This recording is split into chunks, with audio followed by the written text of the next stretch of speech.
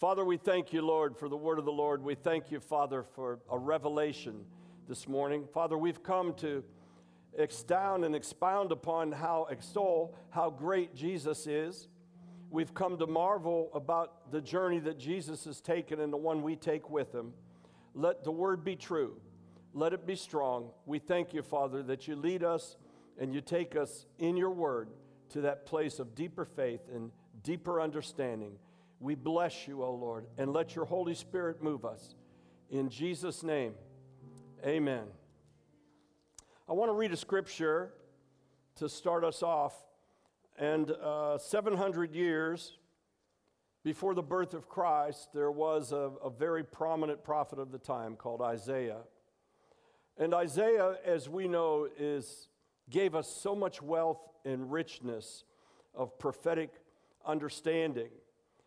Now, understand this first and foremost. The people of his time did not understand what he was prophesying. How many of you know that quite often the prophetic word is not understood in the time and place that it's released in? How many of you also know that many times the prophetic word is a very good word, and sometimes it's a very challenging word? We're in a society that only wants to get a good word. And when it's a challenging word, the volume gets turned down. And when it's a word that isn't quite the one that people are expecting or is the popular word, it gets turned down. Isaiah, if you look at most of the writings of Isaiah, a lot of it is very challenging. It's very troubling. It's a caution, a big caution flag. But there are some deviations from that, and one of the most popular we know of comes out of chapter 9 in the book of Isaiah. And he foretold this basically to an audience that wasn't listening. And his message was, "For unto us a child is born, for to us a son is given, and the government will be upon his shoulder, and his name will be called Wonderful Counselor, Mighty God, Everlasting Father, Prince of Peace. And of the increase of his government and peace there will be no end. Upon the throne of David and over his kingdom, to order it and establish it with judgment and justice from that time forward, even forever, the zeal of the Lord of hosts will perform this." What I would like to raise some emphasis on is this. Notice that his focus is on government and at the increase of government, a government of peace. And he says that this government will have no end once this child is given. So we fast forward and we understand that Jesus Christ, can we stop these lights moving here, please? In the house, thank you. That once, it's a little distracting, isn't it? I keep looking this way, and I'm not catching it. Once the Lord manifested himself on earth, a whole nother dimension of activity began to be released. And it first of all began with his time here on earth, and there was a maturation time on earth. Notice that there was an overlapping of systems and things. He was born, but yet really it was business as usual on earth, with the exception that Herod wanted to kill all the children to try and avoid and keep this king of the Jews from displacing and replacing him. Whenever there's a move of God, there will be a very difficult and egregious move of evil to try and withstand and annihilate the move of God. We understand that. And we expect that, and we see that even today. In the world that we live in today, the Lord is pouring out like he's never had before. In some ways, he's pouring out with power, he's pouring out with miracles, he's pouring out with word. The airwaves are saturated with the word of God all over the place. You could only not receive the word of God if you try to avoid receiving the word of God. That would be it. And so there are. People turn it off. People don't want to hear it. They refuse. They reject. But the word of God, as he said, it would go out through all the ends of the earth. That has happened. and that is happening. I know we hear about there's a few more languages that hasn't been translated into, but don't put God in a box. Don't think that God isn't getting his message and his power to everybody everywhere under the earth. God doesn't need you and I. He wants you and I. And he does want us to be those kingdom people. But the Lord will fulfill his will regardless of us, but it's better if it's with us. We notice that Isaiah also pointed out that this child would have a government that would be upon his shoulder. Well, the shoulder is the place of a burden. The shoulder is a place that also has the stamina. The shoulder is the place that carries the calling. And so this government is upon the shoulder of Jesus Christ. And we know that this is a kingdom, and it's a kingdom of God. And we know that a subchapter of that kingdom is the church. And the church, the ecclesia, is you and I and everyone who believes in him, no matter what your denomination is. Some denominations would do well to learn and understand that they're not the only church, that there are more people, that whether they make the sign of the cross or don't make the sign of the cross doesn't determine whether they get a pass into the membership of the church. There's only one way. Whomsoever shall call upon the name of the Lord shall be saved. And those who call upon Jesus Christ and obey him, have all of a sudden been transformed into this government, this church government. And of course, we know that they expected this Messiah to come upon the throne of David. And this Messiah was to be one who would deliver and liberate the Jewish people, the Israelites. So we can understand that the prophet Isaiah was a little bit moved by his times and his understanding of politics in the world that he was in also, and what the prophetic expectations were of the coming of the Messiah. I don't think that he had any mind at all of baby Jesus as Jesus really was. I just think he received the word and he gave it, and that's a true prophet. A true prophet doesn't have to have understanding. A true prophet has to believe the word of the Lord that they hear and give it in spite of understanding.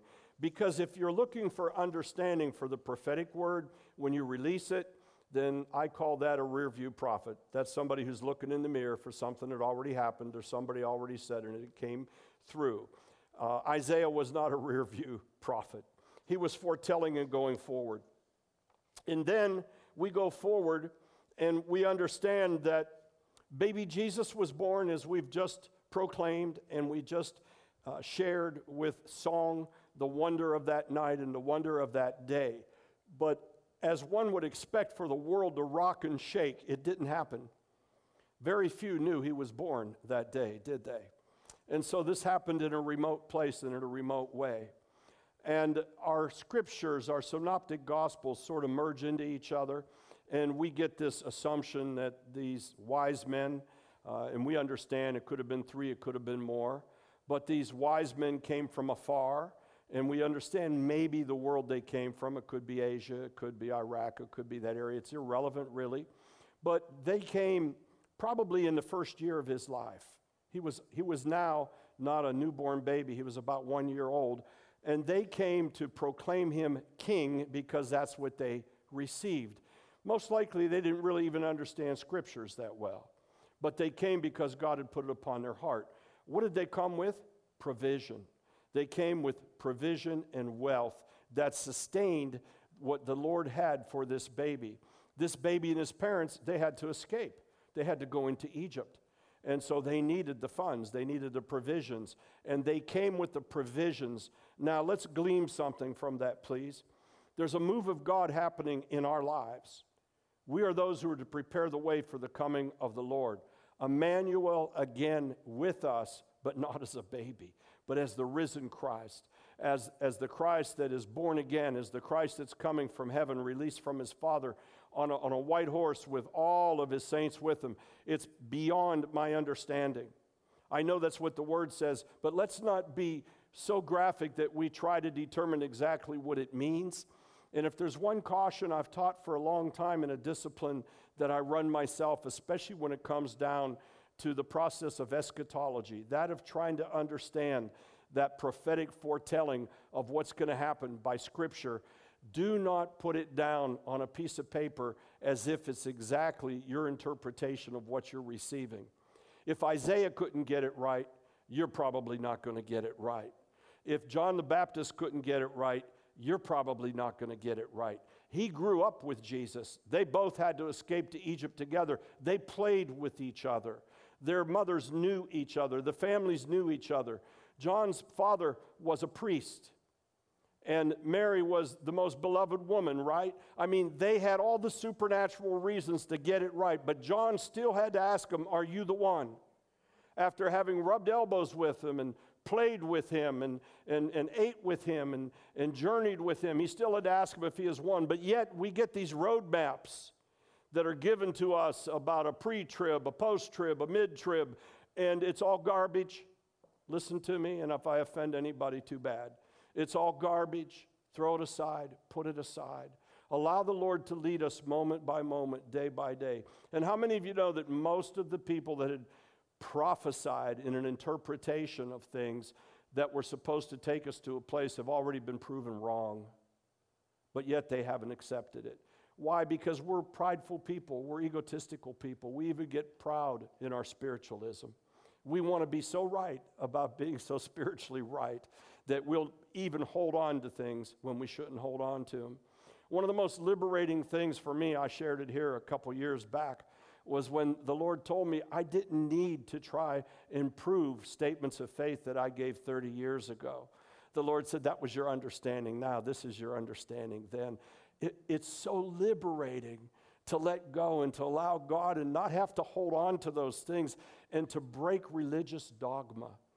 How many of you also know that, quote unquote, born again, I don't care what you call yourself, Pentecostal, a charismatic, I don't know what you want to call yourself. I have a hard time calling myself a Pentecostal because that's what it was, and that's not what it is.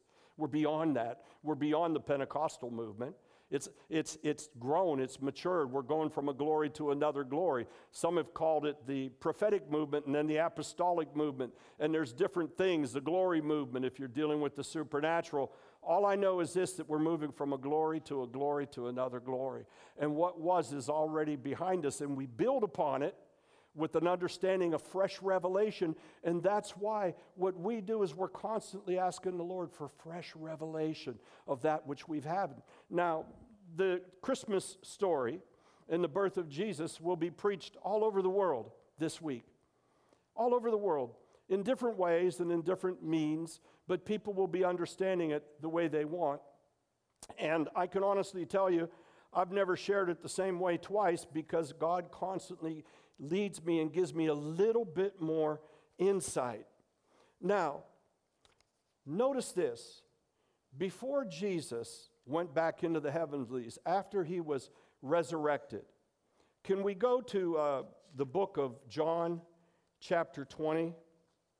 And I'd like to go to verses 21 and 22, please, if you will.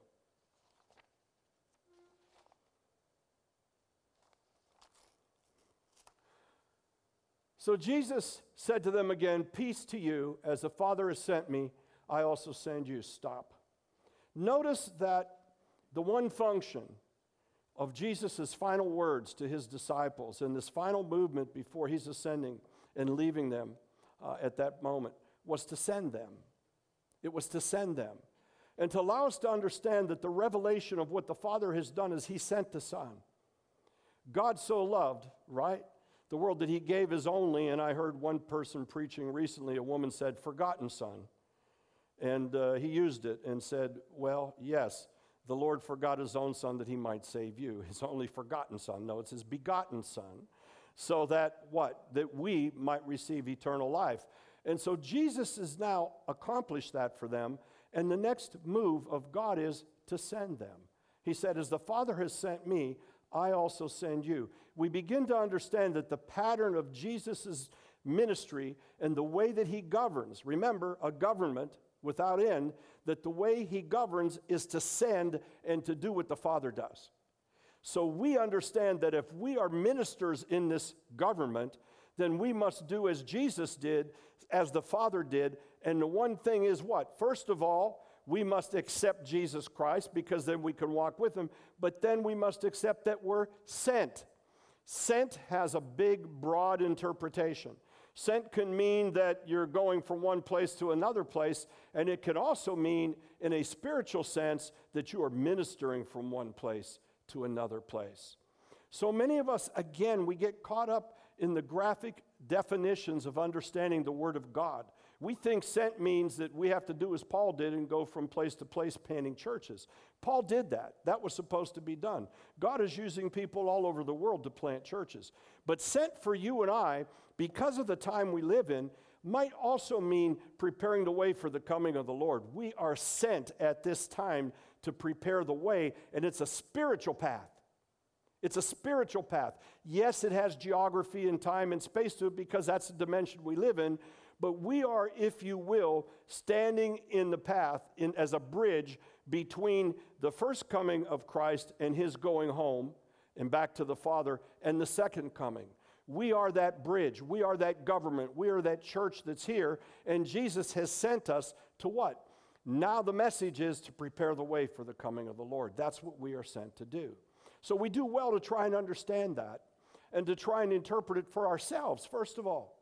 The way that you're sent to prepare the way, we can come together. That's why he says in all ways, he said, don't forsake the fellowship of the saints coming together because we draw off of one another. We're not meant to be spiritual islands. I need you. You should need the person next to you. We need each other. We need the body of Christ. We need one another so that we are finding our path together in the light of God. God has a family, and the family is called the church. That's God's family. We are family. And so just like we like to travel and go see our family comes to see us during holidays and times and special occasions, we're living in a very special time where as a family, we must be sent to one another and draw upon another and to understand what it is that God is calling us to do in a moment of time to prepare the way for the coming of the Lord. Now, one scripture jumped out at me. Next verse, peace to you as the Father said. And when he had said this, he breathed on them and said to them, receive the Holy Spirit.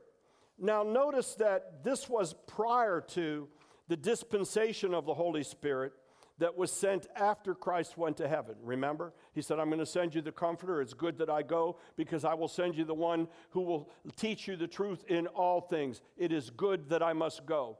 And we understand that this was a foreshadow. Jesus breathing on his disciples because he is God, was God, the fullness of God in him. You can't separate God the Father, God the Son, and God the Holy Spirit. The very breath of Jesus himself, the risen Jesus, is the nephesh, the breath of God. It's the breath of the Holy Spirit. So he breathed on them and they received the Holy Spirit. Now, what else does he tell them to do with it?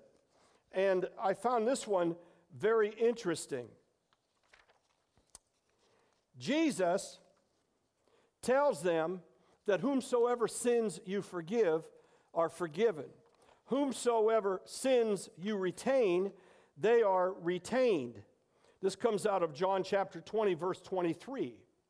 Let's look at it. If you forgive the sins of any, they are forgiven them. If you retain the sins of any, they are retained. Now, that in itself is hard for us to accept, isn't it? I mean, since when do you have the power to forgive sins? But you do. Or else Jesus' words aren't true. Who do I choose to believe? I choose to believe him and not you. Now, I have a hard time with that myself because we fear God. We don't want to stand in the shoes of God himself. But wait a minute. We're supposed to stand in the shoes of God himself. Are you a priest and a king? Or aren't you a priest and a king? What does a priest do? A priest makes intercession for the people. Now, I discerned this and I struggled with it. And I've struggled with it a long time, and I keep coming up with a little bit better understanding. And this is how I got to it. The disciples' power, first of all, to forgive sins, and then we'll talk about who sins and how, it's linked to the gift of the Spirit. Notice he breathed on them and he said, receive the Spirit. Now you can forgive sins. And if you retain them, they're not forgiven. That's interesting, isn't it?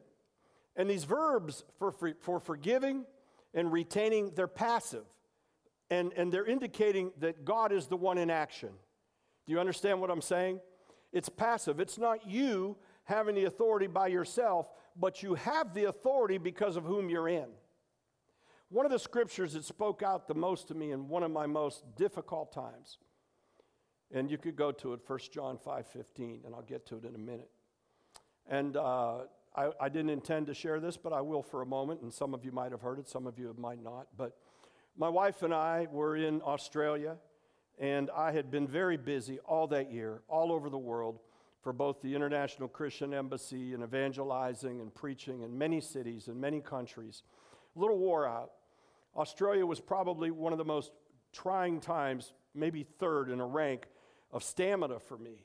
And it was 21 days straight where I preached probably over 30 times, multiple times per day, traveling. Miracle services. You know, miracle services take a lot out of somebody. They're not just, preaching is preaching, and I'm not diminishing it, but miracle services. And the way I used to do it then is I prayed for everybody myself, laying my hands on them. Thousands of people. We're in Australia, and our prayer team is praying through the nights. We're 24/7. God's doing revival across the continent. I was sent in before Franklin Graham, and I went into every city before he came in, and we would light the fires of revival. And in this one particular moment after Laura Lee joined me, she was there only a couple days, a woman who we respect a lot and hears from the Lord came to me, and her face was white with panic in a sense. And she said, Frank, the Holy Spirit has spoken to me that the devil was so angry with you that he's put a pact out to kill your children. And of course, we thought about that for a moment. Laura Lee said, should we go back? What should we do? I said, we're going to pray. So we prayed through the night. We prayed through the whole night, and we broke it. I felt we broke it. I said, I'm moving on. I'm not stopping. I'm going to continue on. The Lord has our children, who were back at home with a person we didn't know very well at the time. And so we're going on, and we fulfill that mission of God. We come home, and 2 days later, I'm in Washington, D.C. as the speaker for the End Time Handmaidens Conference. About 5,000 women in the Hilton Hotel just shadowing the White House and all of that. And it's very powerful. The power of the Lord breaks out. It's strong. We move into miracles, and before we do, the Holy Spirit speaks to me, and he says, tell everybody to call out the names of those of their loved ones that they want to be saved. Shout them out at the top of their voices. So we did, and we shouted out. Well, the first names that came out of me were my family, my brother, like you would, my nephews, my godson, and that was it. Powerful night. I prayed for people till 6 o'clock, 7 o'clock in the morning. Little anecdote, it was a little funny because the manager of the place came to get me about 6 a.m. and told me that there were women that passed out in the elevators that are going up and down in the power of God. And he says, you need to stop. And I said, good, thank you. I'll take that as from the Lord. And so I went and collapsed in my room. We went home. I was very tired, very exhausted, had been on the road nonstop. And at 2 o'clock in the morning, the fateful call came on July 7th from my brother. And that was that my nephew, his son, Christian Amedia, was killed in a car accident. He hit a little tree about this big in Mill Creek Park, 16 years old. I was devastated because all I could hear was the cackling of hell. I went into the hospital when they told me I had to go find him. And I walked right through a guard that was there and through some chaplain that was there, and I went right into the room, and there he was in his broken body. And my brother was sitting outside. And I laid my hands upon him to raise him. Now remember, I had just performed tens of thousands of miracles that year in the name of the Lord. My faith was strong. I've seen the dead raise. I've prayed for the dead to raise. I've seen eyes open. I've seen people healed mightily. I said, Lord, there's no way we lose this one. Let's raise this boy. And I remember laying my body across him, and I put my faith upon his faith, and I remember the scripture, Jesus breathed on them, and I breathed into him as if I was resuscitating him. I felt his body shake. I thought, surely he's getting up now. I got up and I looked, and the body was still limp. I laid back on the body, I prayed again, and I cried out and I screamed out to God to raise this body in the name of Jesus. I told hell it had to give up its chains, that death couldn't preside. The body shook again. I saw it. I felt it. He didn't get up. I did it one more time. The body shook again. He didn't get up. And I could hear the cackling of the demons speaking out. We got one. We got one. We told you we would get one. I went home. Went to see my mother that morning and tell her before she saw it on the news. I went home. Laura Lee was obviously shaken, as was I. And she's crying, shaking her head, saying, I don't think I could do this anymore. I don't think I could do this anymore. What was I to say? I was ready to tell her, I don't think I can either. And so I struggled. And I had a whole bunch of events coming up. One coming up at CBN with Pat Robertson just 2 weeks later. How could I do anything? I was defeated. I didn't have power over death.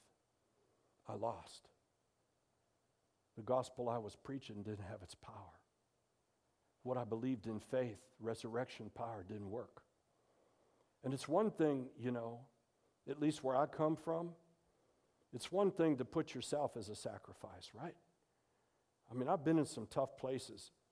It's okay because if it's me, I understand. It's me and the Lord. But it's another thing to put innocent people in that place. How could I do that? How could I do that again? I was crushed. And I remember every day, every hour, up to the funeral home, and then we went to the gravesite. And right at sunset, I remember going there with my family, my father. And we were all defeated and crushed. Fast forward, we come back to the house and there's a little reception. People are coming in. We're numb. The family's numb. I don't even remember anything other than there were some young men sitting around. They didn't know what to do, his friends, and one of them was a pretty big boy.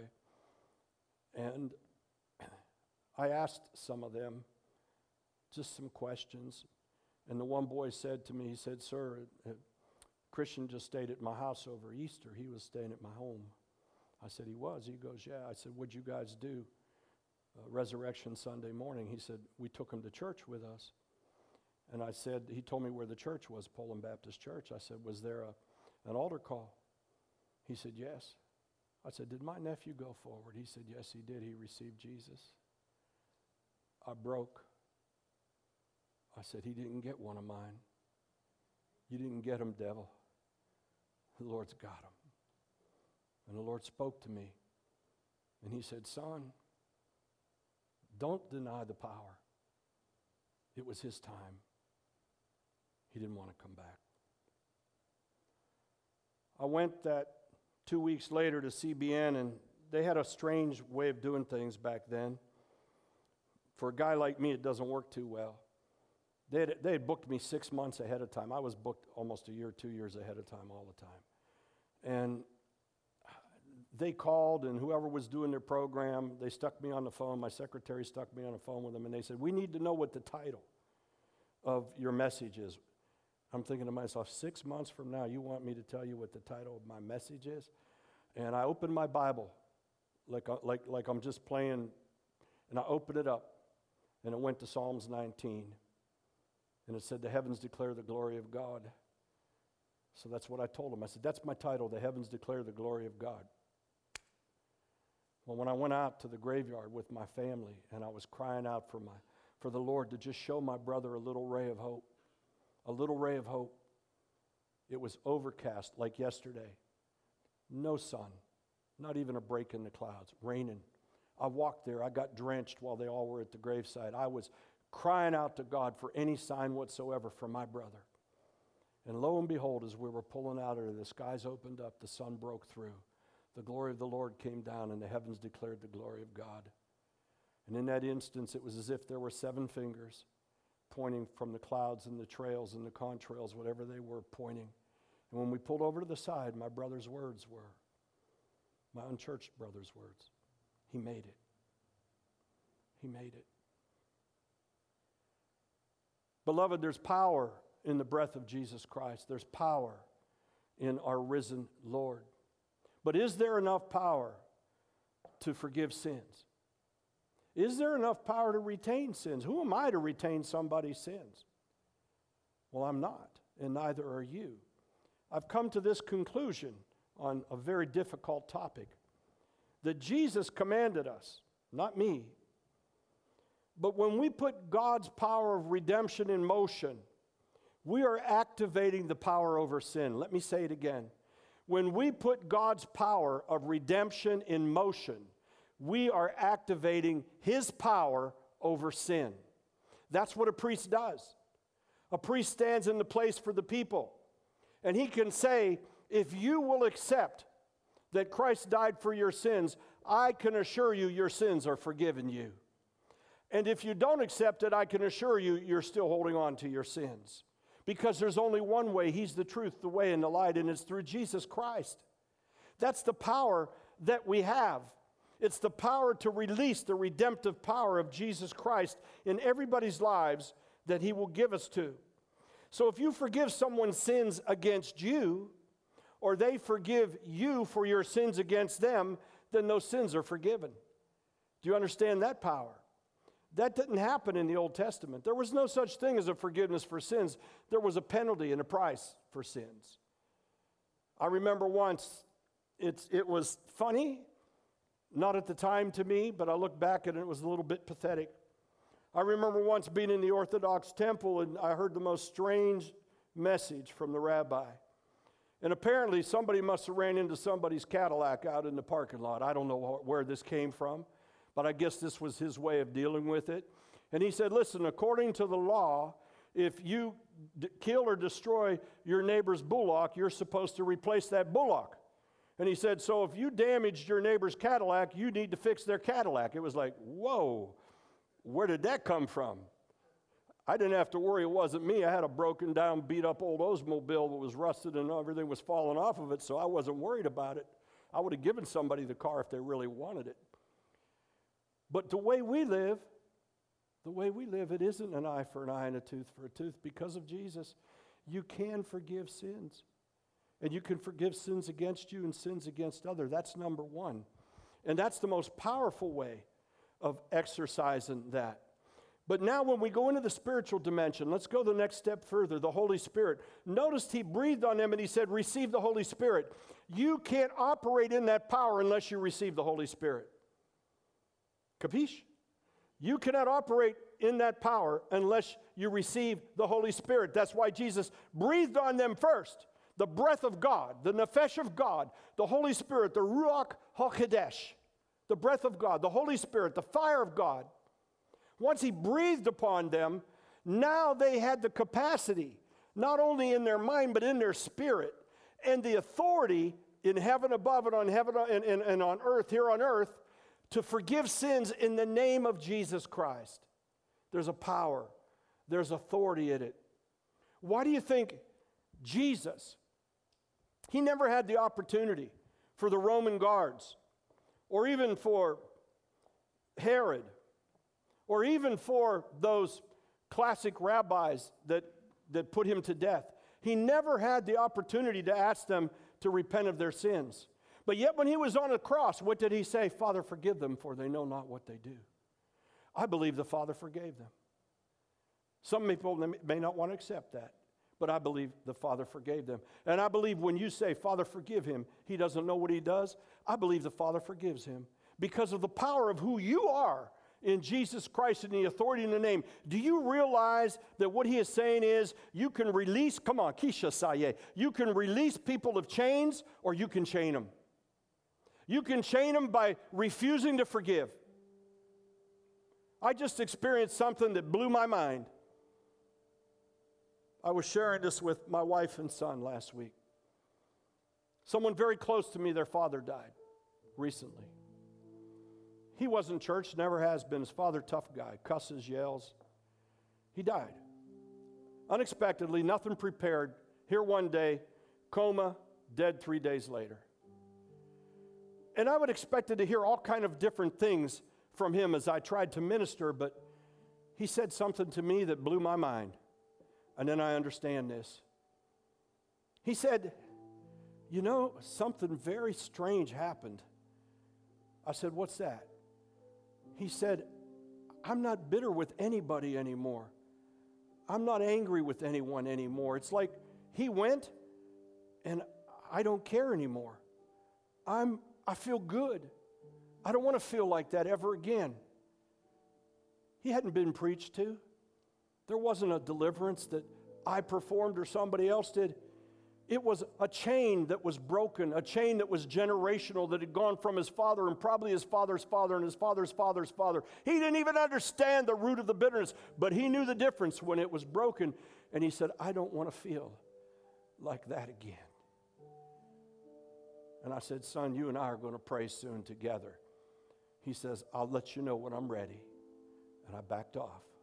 You see, God has taken steps by his Spirit. You have a power and authority that is beyond your understanding. Not only because Jesus died and rose again, not only because he ascended into heaven where he's our high priest, but because he sent his Holy Spirit to be inside of us, who's called a Spirit of truth. What's the ultimate truth? That Jesus Christ is, that the Lord God is one. That's the ultimate, the Shema Yisrael. The Lord God is one. He's the only one. There's none other. That's truth. That's ultimate truth. And the other truth we get through the new covenant is that Jesus Christ is Lord, and that we can accept that our sins are forgiven us and we have eternal life. That's truth. And the Spirit of truth has come to us. So linked to the Holy Spirit is moving in a spiritual dimension, a powerful dimension in constant communion with God. Now, we're going to have communion this morning. And I love communion. But I want you to understand something. There are religious people who think that's the only time there's communion with God. There's people that feel if they don't get their communion on time at the right place whenever it's supposed to be, that somehow we're missing God. No. The Holy Spirit inside of you, you are in constant communion with God. It's eternal communion. Eternal communion. I'm going to go very quickly through a few more scriptures.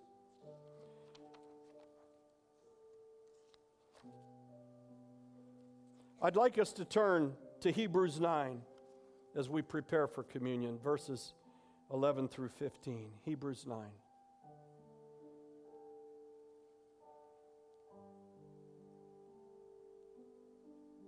But Christ came as a high priest of the good things to come, with the greater and more perfect tabernacle, not made with hands, that is, not of this creation, not with the blood of goats and calves, but with his own blood. He entered the most holy place once and for all, having obtained eternal, underline eternal redemption. For if the blood of bulls and goats and the ashes of a heifer, sprinkling the unclean, sanctifies for the purifying of the flesh, then how much more shall the blood of Christ, who through the eternal Spirit offered himself without spot to God, cleanse your conscience from dead works to the living God. And for this reason, he is the mediator of the new covenant by means of death for the redemption of the transgressions under the first covenant, that those who are called may receive the promise of the eternal inheritance. Note, through the eternal Spirit. Jesus gave a foreshadow when he breathed upon his disciples. He said, now go forgive. I'm sending you. I breathe upon you. That was a foreshadow to the Holy Spirit coming. And everything he did for you and I was through the eternal Spirit. The same Spirit that lives in you raised him from the dead. Come on. The same Spirit that lives in you raised him from the dead. That's resurrection power. That's the power to go before the very throne room of God. Now, there's a scripture in Revelations that happens 4 times at least, and it's referred to in Isaiah. It talks about the 7 spirits of the Lord. So much has been said about it. Listen, beloved, it's very simple. The 7 spirits of the Lord is the Holy Spirit. And there's 7 different manifestations of that Spirit. That's another time and another place. And that's only categorizing them. The Holy Spirit is boundless. But that Spirit stands before the throne room of God. and you enter boldly into the throne room through the Spirit. Jesus Christ went through the Spirit for eternal redemption. You have the authority and the power. You have the keys of heaven and the kingdom government, if you will, through the Spirit. I just want to talk about the keys of the kingdom very quickly. How many of you feel as if there's obstacles in the way of your life right now? How many of you feel like there's things that, they're tough?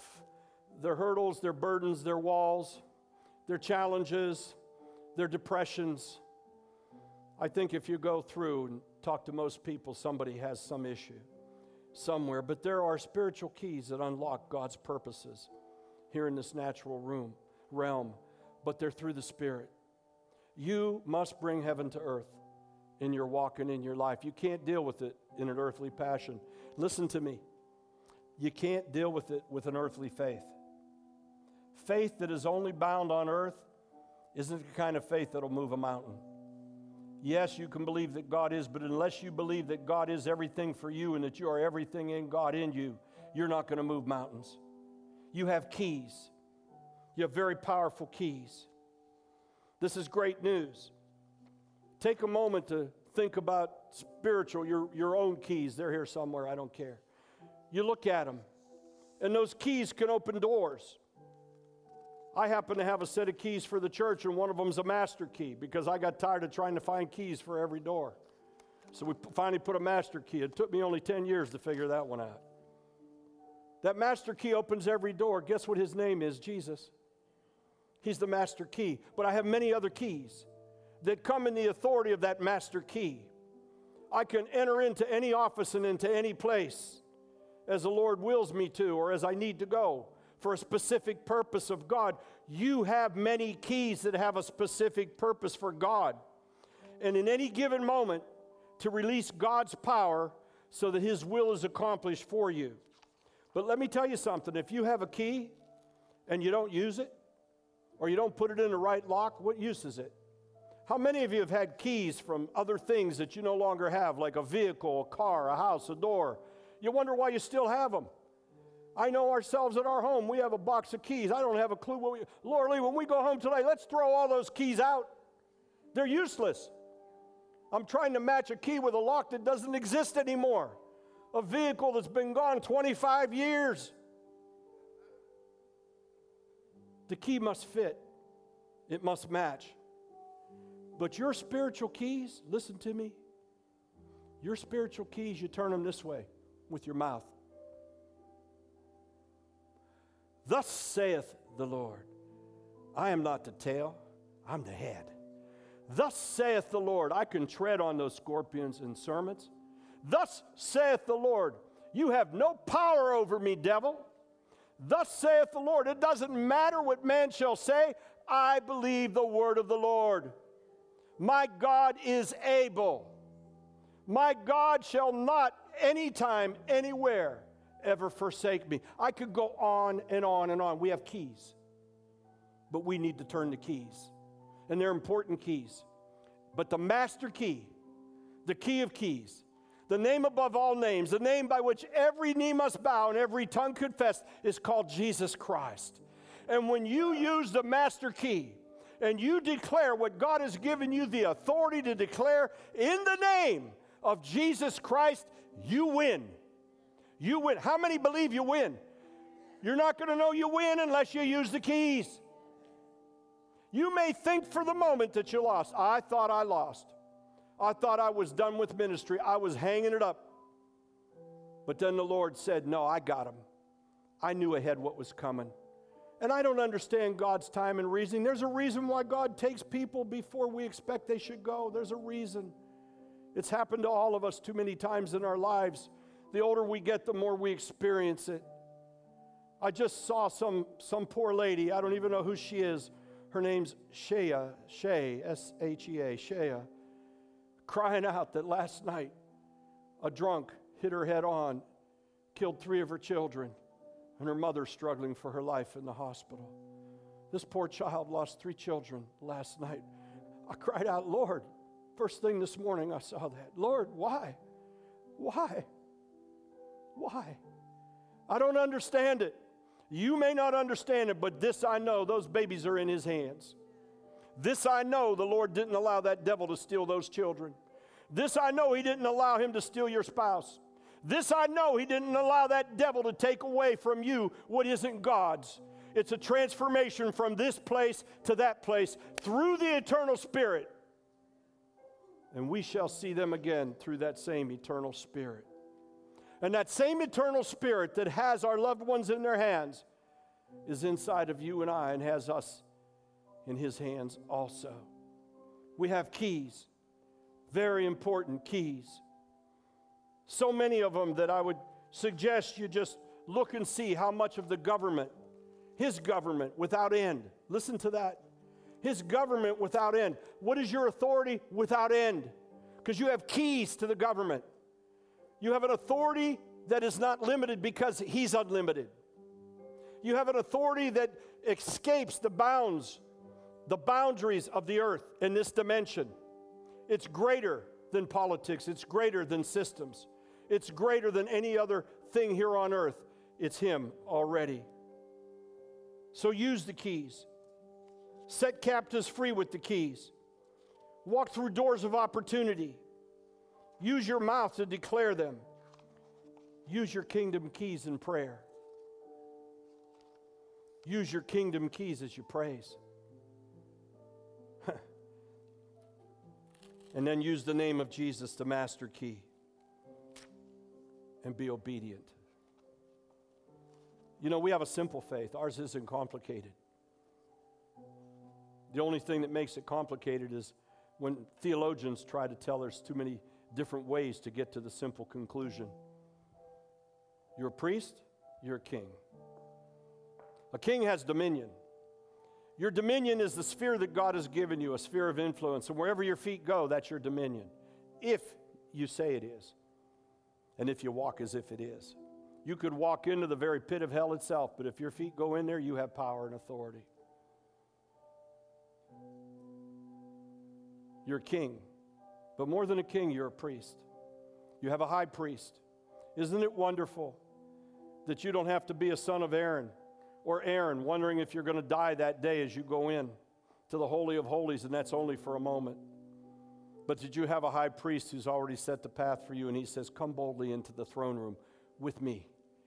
Let's go through the Spirit together. And the Spirit rejoices as you walk through because you're walking in the confidence of the faith of God. Earthly faith won't help you one bit.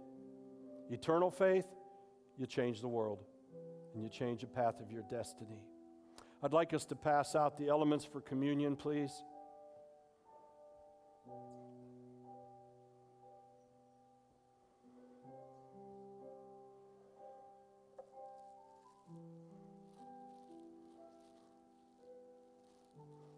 This looks like pretty good bread. Did you make this bread? You did. You're such a blessing. I should pass this around so y'all could smell it. Wow. I'm privileged. I get special homemade bread from Sherry. I accept it. Just taking it out of that little plastic that you put it in, just the aroma.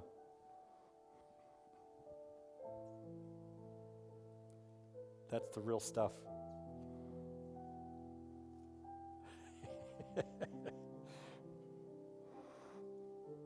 Bless the Lord.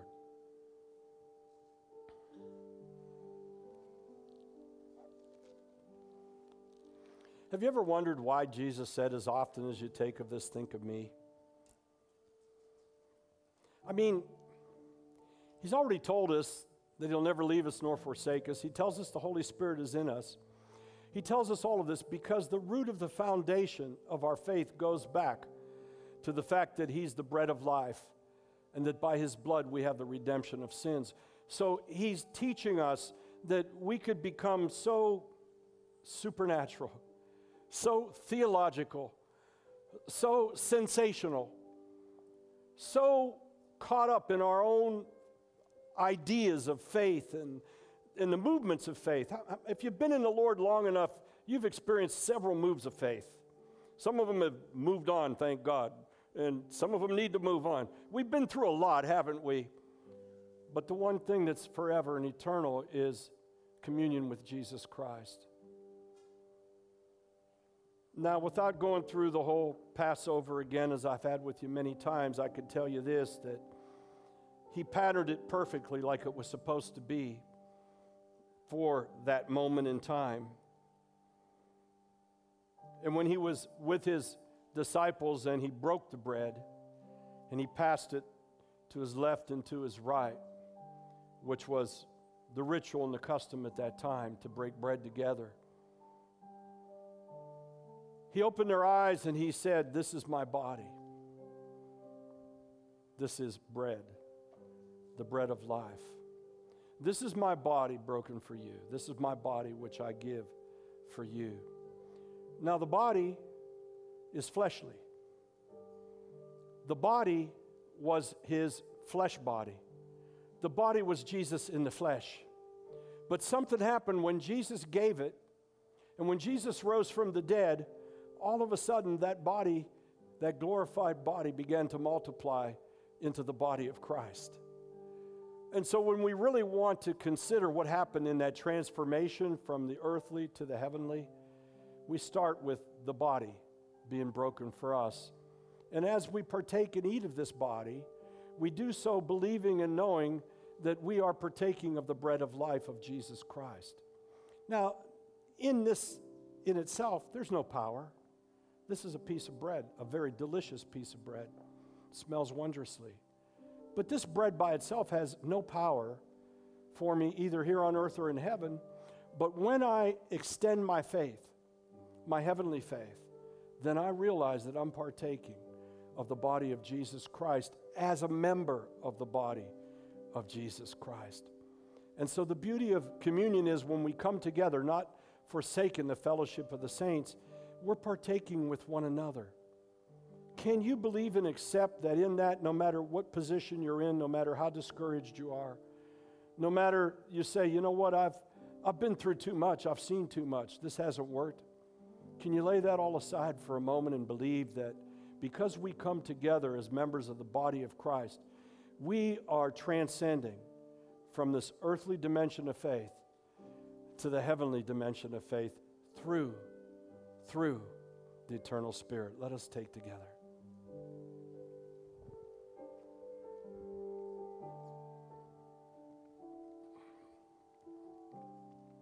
I can hardly quit eating this bread. Dessert.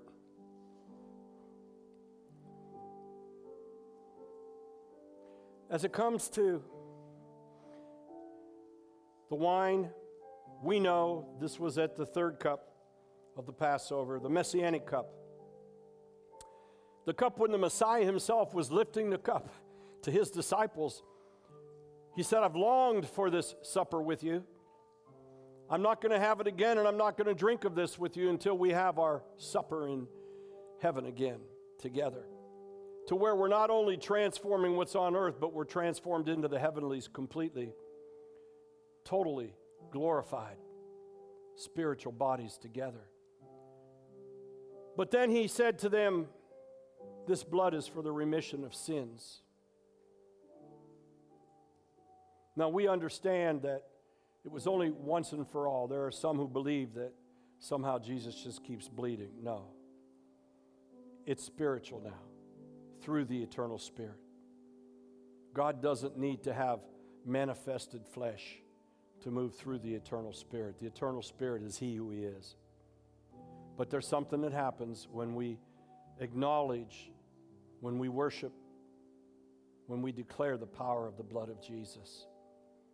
What happens is, first of all, once again, we covenant with Him that our sins are forgiven. And if you're carrying some weight on you, right now is a good time to just say, "Lord, forgive me. I'm back. I'm back." You might be saying, even someone who's listening right now, "I've said it too many times, Pastor. And then for some reason I fall." We'll say it one more time. Because He's relentless. He never gives up. He's gracious. He's beyond the way we measure things. And He's not as hard on us as we are on ourselves. He doesn't condemn us. He's come to give us grace. That's who He is. He's the God of grace. And we enter into the throne of grace through the eternal Spirit. So let's renew our covenant with Him again. Let's go back to the foundation, and we'll lift our cup as we will, and we shall say, Lord, I believe that You have washed me clean. And I believe that by this power, I shall be able that day to enter in to the heavenly place with You. In Jesus' name.